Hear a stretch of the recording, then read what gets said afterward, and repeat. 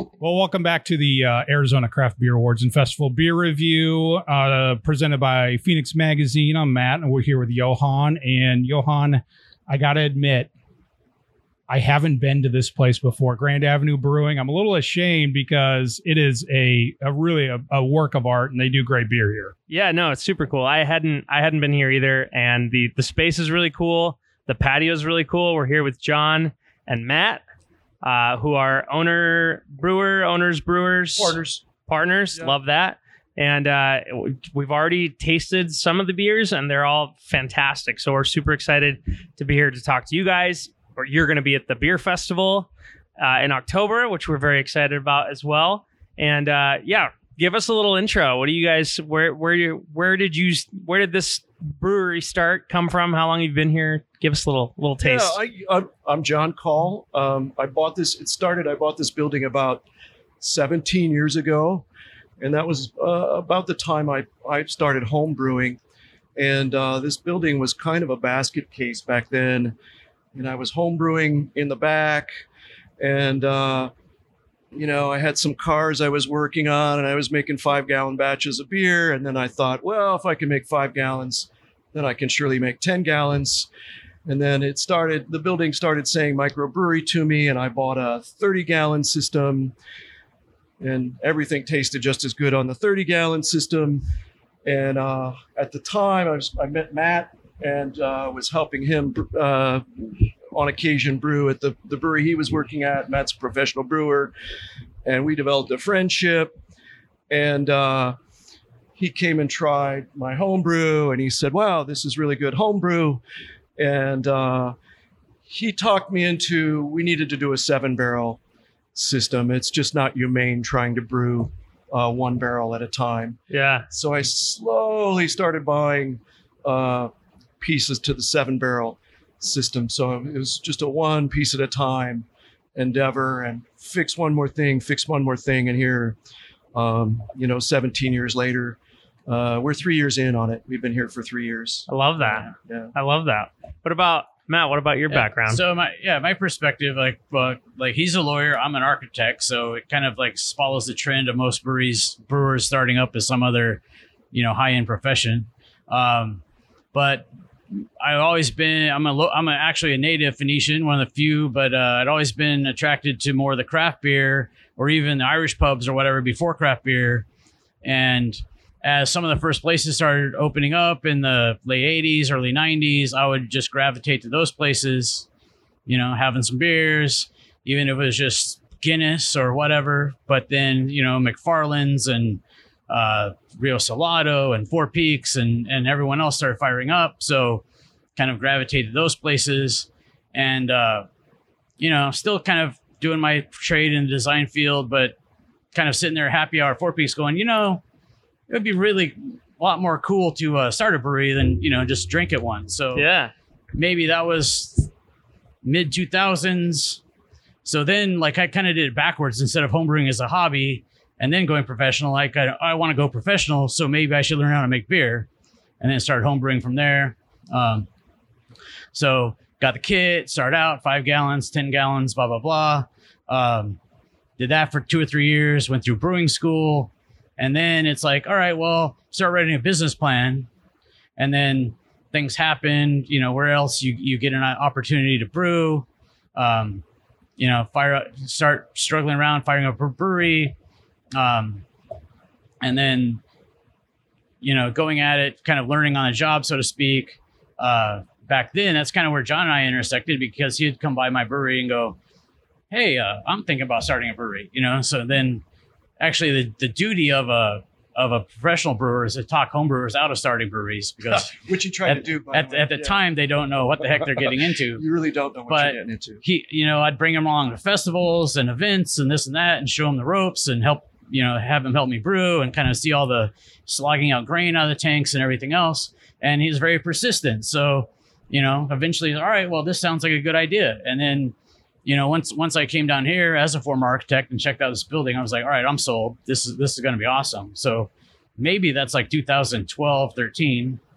And then we started, again, like as John said, piece by piece, kind of getting it together and working on it. So it's awesome. Kind of funny, like in talking to Matt, I was lamenting to him about, why I was looking for a second career apart from law. And I told him, well, it's because it's very abstract. And many times you have to explain the result. It's so abstract. And with beer, you're going to make something, it's fizzy and it's carbonated. It gives you this euphoric feeling. And it's sort of a meritocracy. Either it tastes good or it doesn't taste good. It's tangible. And Matt said, well, that's exactly why I got into it, because it wasn't tangible. I go, what do you mean? You're designing buildings. He's like, no, it would just be on paper and I'd never see the project done. And then lo and behold, Matt and I'll be driving around somewhere and I'd be like, hey, I designed that section of the freeway, all that landscaping and all that, And so, 15 years later, he sees the fruits of his earlier labor, but we both kind of got into it for the same reason. And it turns out our previous careers are good skills to have in connection with running a brewery. Yeah. For example, he took lettering. I don't know if you can see that on camera, but It's probably the nicest chalkboard in the valley. Perfect chalk. His skill stack is fantastic. One of the perks of being old enough to learn drafting before computers. Yeah, that's amazing that's all handwritten. Engineers always have the best handwriting, right? I mean, you're taught to do that for a reason. So somebody doesn't confuse a 5 with a 2 when they're cutting something, right? But yeah, I mean, I had told John a while back, it's like, yeah, both our former careers, like you do something for a long time, like maybe some people are happy with your work, some people hate your work. You're brewing beer. At the end of the day, you've made a beer. Generally, that's going to make people happy. So you don't have the backlash. It kind of sounded like, as you're with your background in architecture, maybe you were drawn to this area, right? Because it is a historic area of Phoenix. It's the arts area now. We're off of Grand Avenue, just west, about Pierce and 12th Street or 12th Avenue, and this building has been here since what, John? The 40s? So yeah, it was built in 47, and Sure. It has an interesting history. It was originally a sheet metal shop, and then after that, after about 8 years, it was the Mighty Midget Syrup Company. And then at some juncture in the 70s, that name became politically incorrect, and they were. I wonder why. What was bad? Syrup? But they became a premier beverage, and then after that, there's a picture on the wall over there, pretty cool. It was a used tire shop, and the guy gave me that picture, and he would buy big truckloads of tires, and it's kind of a funny story. He'd go, the first thing I do when I'd get the used tires would be I'd paint them black so they look new, and he had a sticker, and then he had a route where he'd go to all these gas stations where they sold used tires, and he goes, and then one day, garages stopped fixing cars and they started selling big gulps and hot dogs and candy bars, and nobody sold used tires anymore, and the business just ended. But wow. So it had been an artist studio after that, and then I bought it. I love it. And cool history. Just kept fixing it up. You guys have definitely talked a lot about the building, and it's, like I said before, it's super cool in here. It's a really cool space, and you also have your patio, which is really nice. You have kind of multiple outdoor areas around the whole front section of the building. We kind of have 3 different patios. It's about 3,000 square foot of patio space. I love that. Well, we're coming up on the time of year where that's going to be really awesome. Sure. The patio weather. One of our patios is evap cooled. We have 2 fire pits. In the winter, you can get a s'mores kit, and we give you a big fork, and you go out and make s'mores. And love that. Yeah. And you guys, I mean, speaking of food, you guys also do food here, right? In addition to the beers? We get really good marks on our food. We do a smoked baked potato. You can get green chili or barbecue pork on that. You can get carne adobada on that. We also do a mac and cheese, and you can get those same toppings on the mac and cheese. As a man with braces, I appreciate the mac and cheese offering wherever I go, and also a pretzel and beer together. Can't beat that. Yeah, we've got quite a good little pub menu. You guys do like a brunch too, right? Sundays you can get an egg on anything. I love that. We do a couple egg dishes on Sundays. So we've been getting really good marks on our food. Everybody likes awesome. it. Right on. Well, the other thing that you're getting good marks on is your beer. I was going to say, don't put an egg on the beer, right? Well, you could. So let's talk. I already had it. I think you still have some there, Matt. But the Happy Jack, you say it's kind of your top seller, right? It's your cream ale. Yeah, it's one of our best sellers. Tell us about it. I came out here and I really couldn't find a good cream ale. I grew up in Pennsylvania, and a buddy of mine sent me a recipe to homebrew cream ale, and I tried it, and we just kept playing around with the different ratios in it, or I did, and it drinks. It's a style that's meant to drink like a light lager, and so the history of that style, a lot of people think it's supposed to be creamy, but that's kind of a misnomer. That style became popular around the turn of the century. A bunch of German immigrants came here, started brewing lagers, and that America at that time was mostly ale breweries. So they came up with this style to mimic a light lager. So it's got 50% Pilsner malt in it.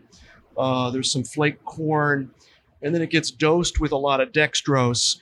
And what that does is it lightens it up and gives it a nice clean finish on the end, makes it taste kind of like a lager, but it's bigger than a lager.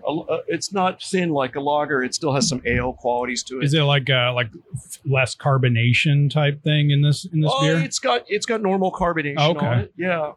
We like it. It does quite well. Yeah.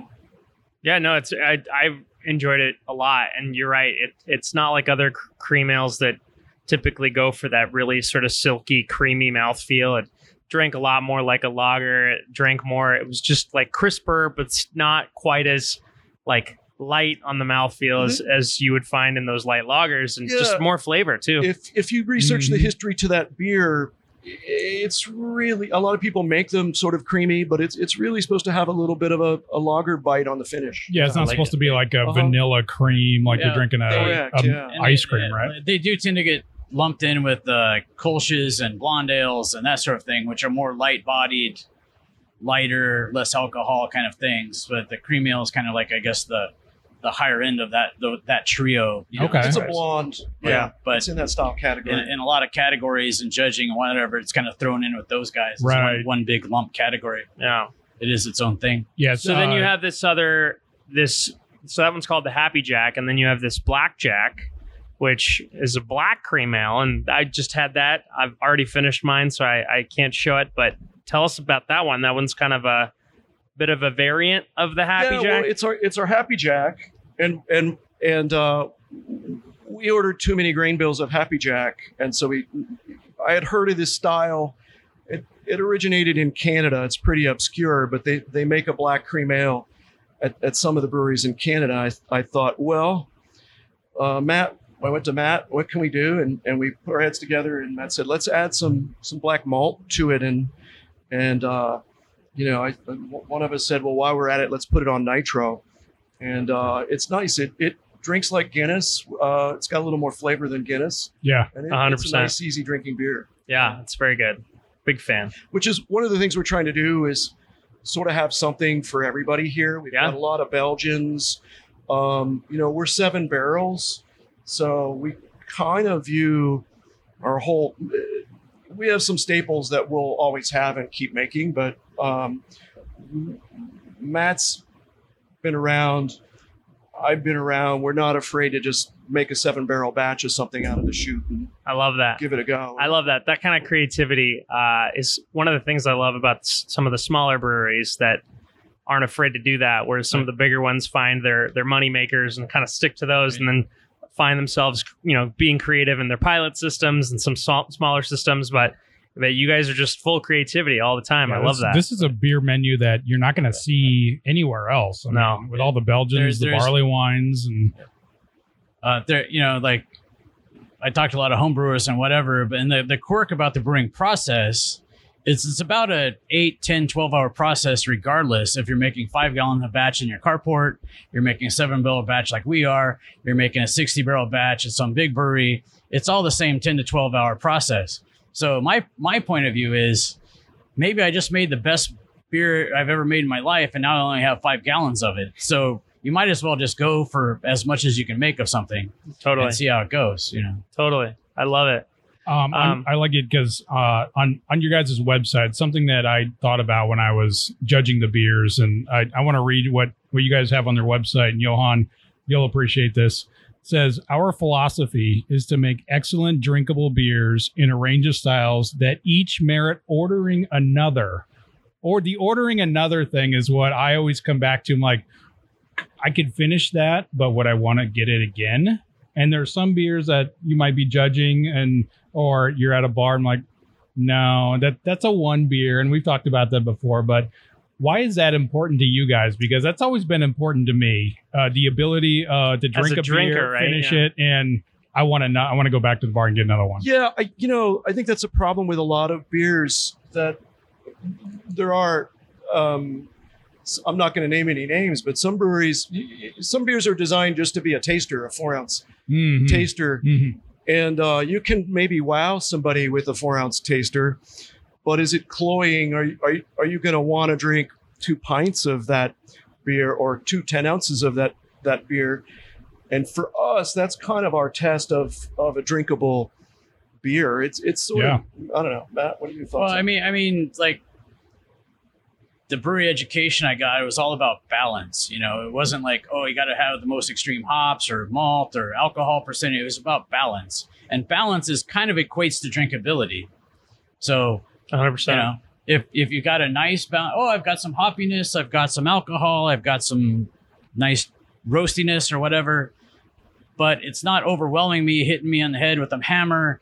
Oh, then all right, I think I'll have another one. And then finish is has a lot to do with that. Is it dry on the finish, or does it build up as too cloying, too sweet, too hoppy, whatever? And you know, from the nerd brewer perspective, that comes into like water profiles and other things, Right. you know, where it finishes on your palate and that sort of thing. So there should be, like with all drinks, there should be a beginning and a middle and an end. And no, don't get me wrong, there's some dessert beers like our barley wine is 12 point something percent. Sure. I don't think you want to have 2 of those, but maybe, but if you're at home. But it should finish clean enough on the end so it's not cloying, and it makes you want to have another sip. Whereas if it finishes cloying on the end, you're just going to have one. Yeah. And so to our way of thinking, the drink is like a little story that should have a beginning, a middle, and the end. And the end should just want you to come back for the next chapter. Yeah, Totally. you got to come back for the sequel. That's right. Yeah. Well, and kind of go back to what you were saying about like variety of styles. To me, coming to a brewery like this with that many different styles gets me excited about having, 3-4 beers, because each one of them is going to be different. And I get to try a bunch of different styles. And I don't necessarily have to get a flight. I can have full pours of a bunch of different things and have a little bit of an adventure. Whereas, ordering 4 of the same beer can be awesome if you love the beer, but I like that kind of variety. So I love that. I mean, you guys have a West Coast IPA, you have stouts, you got the cream ales, you got a brown ale, you got an amber, and those are styles that not a lot of craft breweries are doing, is the browns and the ambers. Like you don't see that too much. Hardly ever. You got some good sours, which a lot of people don't like beer, but like sours. Then you got your Belgians. Like, you guys got such a cool spread. Tell me a little bit about your sours. I know one of your other top sellers is your raspberry sour. That's one I have here. And I know that when you brew a sour, you're introducing bacteria and things like that. Do you have like a specific tank or system that you use for that, or do you have to go through and sanitize? I've heard that that's a bit of a process. like a sour dedicated tank. like most sours you'll find at American craft beer bars are kettle sours. Means you do your mash, and normally right after your mash you would boil the beer, and the whole point of boiling is you kill off the bacteria that's active in the mash at the time. But kettle sour, you just let that sit and let it sour, and you can actually accelerate that souring process by adding in some different ingredients. Basically, lactobacillus, same bacteria in sour cream and any other vinegar, Yogurt, any other kind of sour food product you might have is active in there, and it'll do its job over 3, 4, 5 days. Now you've got a nice sour beer, but obviously that bacteria is active. But then now it's in your kettle, you boil it, you've killed off all that bacteria. So now, once you've done that boil, it's just like a standard beer. You run in your fermenter, you add your yeast, finish fermenting, everything else. But it doesn't contaminate. So all the system. bacteria is dead if Right. you've done it right. So downstream you don't have to worry about anything funky. there's a lot of people that will sour in barrels and other things, and that can get kind of out of control if you Yeah, kind of go. There's different types of sours, and actually, the sour beer sort of dates back to there was a lazy brewer, and lactobacillus just naturally hangs out on grains, and so if you just leave a kettle, a mash tun go, it'll just sour up on its own if you let it go 3 days. And so what probably happened is some brewer was mashing, probably drank too much, fell asleep. It was a Friday, came back on Monday and just said, oh, heck, and just finished mashing out and making it. And it wound up being sour without adding anything to it. And it became a style.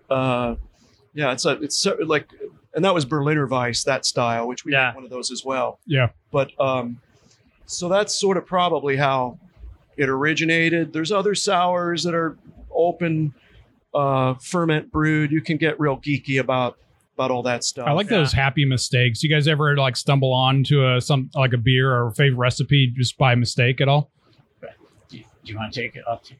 No, they have one. They have one for sure. A couple. But Which one that we drank just now is the next? No, we have a Gosa on our board. It's called Salty Senora, and a Gosa is technically a little bit of sour, a little bit of salt to kind of like mess with your palate a little bit. We oversalted it, and then we're like, all right, well, this is bad. How do we fix this? And you can't really take salt out of a beer, but we figured out by throwing enough. Several different experiments, lime juice, mint, other things. We kind of tempered it enough.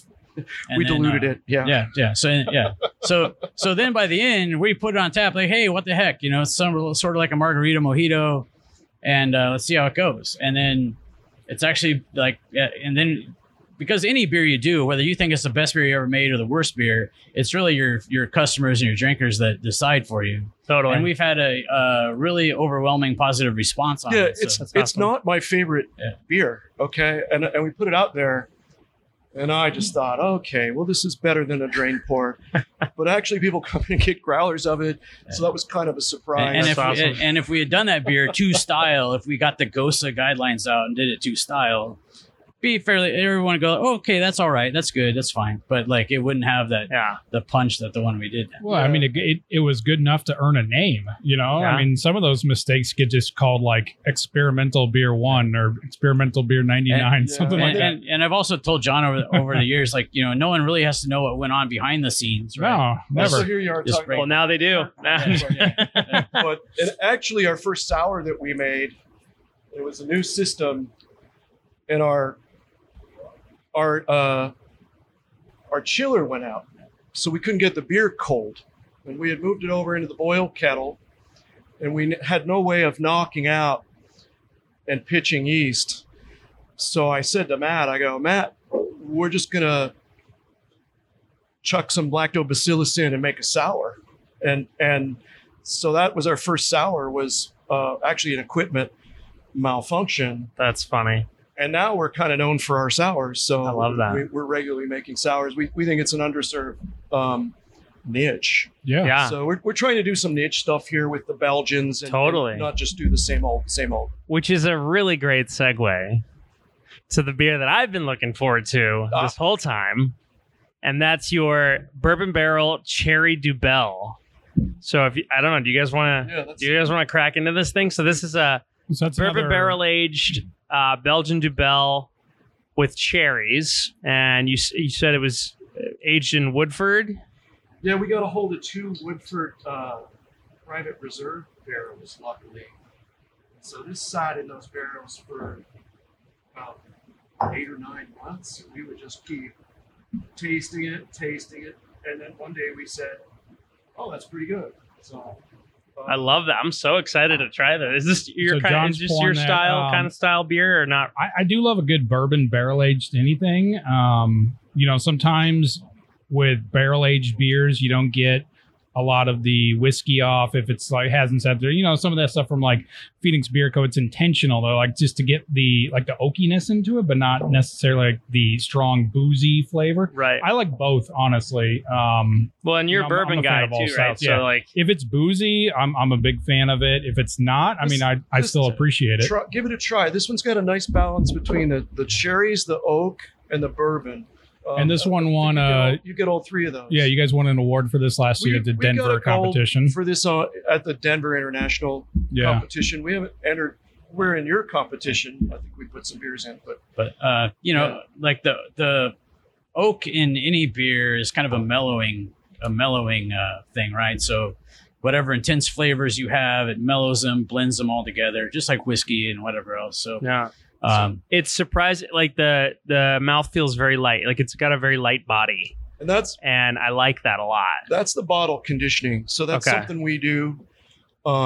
We just had AJ's come in and try some of our bottles, and they like 2 of our beers for AJ's, and we have to fill out the packet and show them our insurance policy and go through the process. But sure. Perhaps it's looking about 3 months or so. AJ's Fine Foods, we should right? get into AJ's awesome. at that juncture. And we're not there yet. We're still going through the process with them. But do you guys do distribution? We're going to self-distribute to AJ's, and that'll be the one place we'll be in. And that's going to be our baby step into bottling. Right now, we roll kegs around within a mile of us. Yeah, I saw some of your stuff has been on it. Angel's Trumpet. We've kind of got I guess more or less a self-imposed 5-mile radius or whatever, because we have to deliver the kegs, pick up the empties, et cetera. For whatever reason, I just pictured you literally rolling a keg down Grand Avenue. Yeah, you can't go that far with a big old keg on your back. So it's got so that's the bottle conditioning. But ton of oaky. Just it's very smooth and mellow. It's not boozy at all. It's just very to malty that point, and mellow and just delicious. I have a bunch of friends who aren't into the boozy kind of beers that I enjoy, but this one they would love because of the fruit that comes forward on it, and there's a little bit of hint on maybe the back of the mouth of that boozy. It's about 8.9% is what the ABV is at, and there's about 88 pounds of Montmorency cherry puree in this beer, and this is a beer I started brewing every Christmas, and this is the first time that we had done it full scale. We ever did it on the big system and put it in bourbon barrels to boot on that, and we think it's really lovely. It turned out it'll be something that'll be seasonal. We'll make it again. And fingers crossed by the new year, you guys are being a grocery store and in AJ's, hopefully. Fingers crossed, It's right? looking like that. Yeah. Awesome. We're getting our bottling production set up, and this will be, if it does happen, this will be one of them? No. Okay. So it'll be, initially, it's looking like our Raspberry Sour and our Happy Jack will be the 2 beers. Very cool. So... Well, I might need to pick a bottle of this up and save it because this is the kind of beer I like to have with Christmas dinner. The one bonus, we've gone a little bit old school retro, doing bottle conditioned beers instead of the 16-ounce cans and whatnot. But the bonus to it is it gets better over time. So these can save, right? Yeah. So that beer's been bottled for over a year, but it gets better month by month. And love that. And that's one of the things with fruit beers is when I started home brewing this. It took about 7 months. There were so many cherries in that for that beer to mature and taste right. And on the big scale, it's closer. It's almost half that. About 5 months, it start tasting right. But some of the very heavy fruited beers, they need to get some age on them. They're almost like a wine in their quality. And so in 210 gallons of beer, we put about 88 pounds of very tart cherries in this beer. And honestly, the cherry is not, it's balanced, right? Like it's not like this, it's not too subtle. It's not overwhelming. It's just that perfect. And the way it interacts with the bourbon and the Dubel, those Belgian malts and everything. It's just this is this is a great beer. You still get beer on it. It's not like it's cherry Kool-Aid or anything. It's very much beer. Yeah. Exactly. Yeah. It's very good. Well, congrats. It's starting to hit me, by the way. Cheers. Yeah, I love it. Cheers. No, that's one of the things with all of our beers is we try to find a balance. Yeah. So that, again, there's a beginning and a middle and an end to it. There's a little bit of a flavor ride and it has nice finish. Totally. So you guys are going to be part of the beer festival in October. We're very excited to have you be a part of that. Have you done a lot of beer festivals before? In the past, yes. Yeah. So we were like before COVID, I'd done, I don't know, countless, getting into 100 some festivals, and then like, all right, another festival, got to pack up all the gear, do it the festival. But then once we didn't have festivals for a year or so, it's like, oh, now I'm craving festivals. Right. So, this year has been a good kind of reboot and get some new festivals going and restart the old ones and get back to it. We're looking forward to your festival too. Yeah, totally. Will this be but it won't be Grand Avenue's first beer festival, right? We've done, Strong Beer and Wild and Woody and whatnot this year so far. And actually a couple before the shutdown and everything. Okay. Cool. Well, we're excited to have you. Yeah, Real Wild and Woody is kind of like in your ballpark with cask condition. That's why we had to go. We had to represent. We took some bottles to Real Wild. Yeah. We got excited about that because everybody else was cask doing and bottles and draft. We had this there. That's awesome. And, went over quite well. Yeah. So. Well, man, these beers are fantastic. You're gonna get pours of them at the beer fest. I had a couple things that I wanted to ask before we wrap this up. A couple things from Google. People Google Grand Avenue Beer Company. The first thing that comes up is, does Grand Avenue Brewing serve drinks? And I think we answered that today, right? I think we did. Yeah. So fantastic drinks. The other one is, what is the ambiance like here?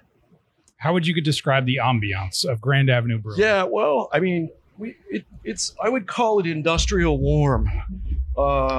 It's got a really warm vibe, and this place was a sheet metal shop, and so I've just tried to keep the bones of this building, keep the integrity of it, and everybody who comes in loves the art on the walls. On the wall I wanted to get to on the wall is a lot of the adaptive reuse buildings on Grand Avenue, and I wanted to talk about the street a little bit. Sure. This place has really revitalized over the last couple of years, hasn't it? You know what? It really has. There's a lot of great businesses up and down the street. I'm going to forget somebody, but just immediately to the north of us is Bacanora, which got nominated for a James Beard Award. Testall, which got in the top 10 best new restaurants in Phoenix in AZ Central. There's Cha-Cha's Tea Lounge, Trans Jam Cafe. I think Bacanora, Charo Hipster. That is a place that reservations are insane. It's hard to get a table at Bacanora. It's a hot place. You were just telling us that when people have to wait for a table, they can just walk over here and grab a beer. Get a beer. It's a thing. So it's like sometimes it's a 45-minute wait. De facto tap room or waiting room. The Bacanora waiting room. Yeah. People come here, have a beer. They see our menu. We refer people to. A lot of times, people will ask us for dessert. In the wintertime, we've got 2 fire pits. We'll do a s'mores kit, but we'll send people to Novel Ice Cream down the street for an ice cream filled donut. It's like a little community on Grand Avenue, and it really does. You were mentioning it has kind of a small town vibe, but it's downtown Phoenix as far as I'm concerned. I love that. Yeah. When I was driving here today, I was just driving down the road and just thinking like, wow, this almost feels like a downtown Gilbert or like one of these like little downtown, like small town downtowns, or the suburb downtowns. But downtown Phoenix is 3 blocks that way. So it's like right in the center of all of it. You can ride your bike here from right downtown. I love that. We get people flying in from out of town who walk here. That's awesome. So the streets really come along. Having been here 17 years, I can tell you that it maybe took a little longer than I had hoped, but I feel like it's arrived. The Egyptian Hotel's about to open, and they're going to have music 7 days a week at their venue. they're right down the street. And you guys do music here too, right? Yeah, we have some artists who play originals, and so maybe once a week, we'll have a different artist here now and then. Yeah. It's awesome. sporadic, but we try to do that. Well, to go off the ambiancing, it definitely feels like you said, kind of industrial, but warm. Like it doesn't feel industrial. Can feel so cold sometimes, where everything is metal and steel. Like you got some, the bar is this beautiful wood. Everything feels very inviting and warm. The only but thing still, cold like is the you almost beer. feel like you're in a really nice garage. That's a good way to put it. Yeah. It was one of our first reviews back in the day. Is like it feels like hanging out in your buddy's garage if you had a whole bunch of beer and some. I love that. That's the kind of place I'd hang out at. We built a lot of the stuff here, like all those high top tables. My dad designed those, and that's awesome. he built this bar. He and I got together and talked about using leftover shipping container parts for the bar. Our brew deck in the back that Matt stands on when he brews. My dad designed that, and we had a buddy weld that up for us. So like all this stuff is pretty well thought out. We built it over time. You could tell it's a true passion project for all of you. Yeah. And the art in here, like what's in front of us here, for sale from local artists and stuff like that. So right? this plant is from my buddy Greg Hawk at Hawk Salvage. Mhm. He's got a curiosity shop, and so we let him sell some of his stuff here. I don't make any money on it. Sure. But he brings in plants, and so the scenery changes. The artists on the walls, a lot of it, they're my friends, and so all the pictures of the buildings on Grand, those are for sale. That's not really what we do. No, but it's a venue to allow that, because I think a lot of artists kind of struggle getting their stuff. It changes out and up. about, so, right? So Yeah. the place is kind of always evolving, and if you come here often enough, you'll see new things. Sure. To me, that shows that this is a celebration of this community, of this area of Grand Avenue, of Yeah. downtown True Phoenix. neighborhood. Yeah, it hangout, really feels like a good neighborhood hang. So I think that's the coolest part about that. It for sure. is pretty much everybody up and down the street. Love it. Knows each other, and it's a great little community. It's more organic and more mom and pop, Yeah, and less, commercial. sort of like the Melrose district uptown. Yeah, I don't Kinda disagree with that. That's similar. A little bit funky. Yeah. Yeah, But it's coming into its own. It's really come a long way. That's awesome. Yeah, for sure. Cool. Well, for everyone watching, make sure you come down to Grand Avenue Brewing Company and check it out.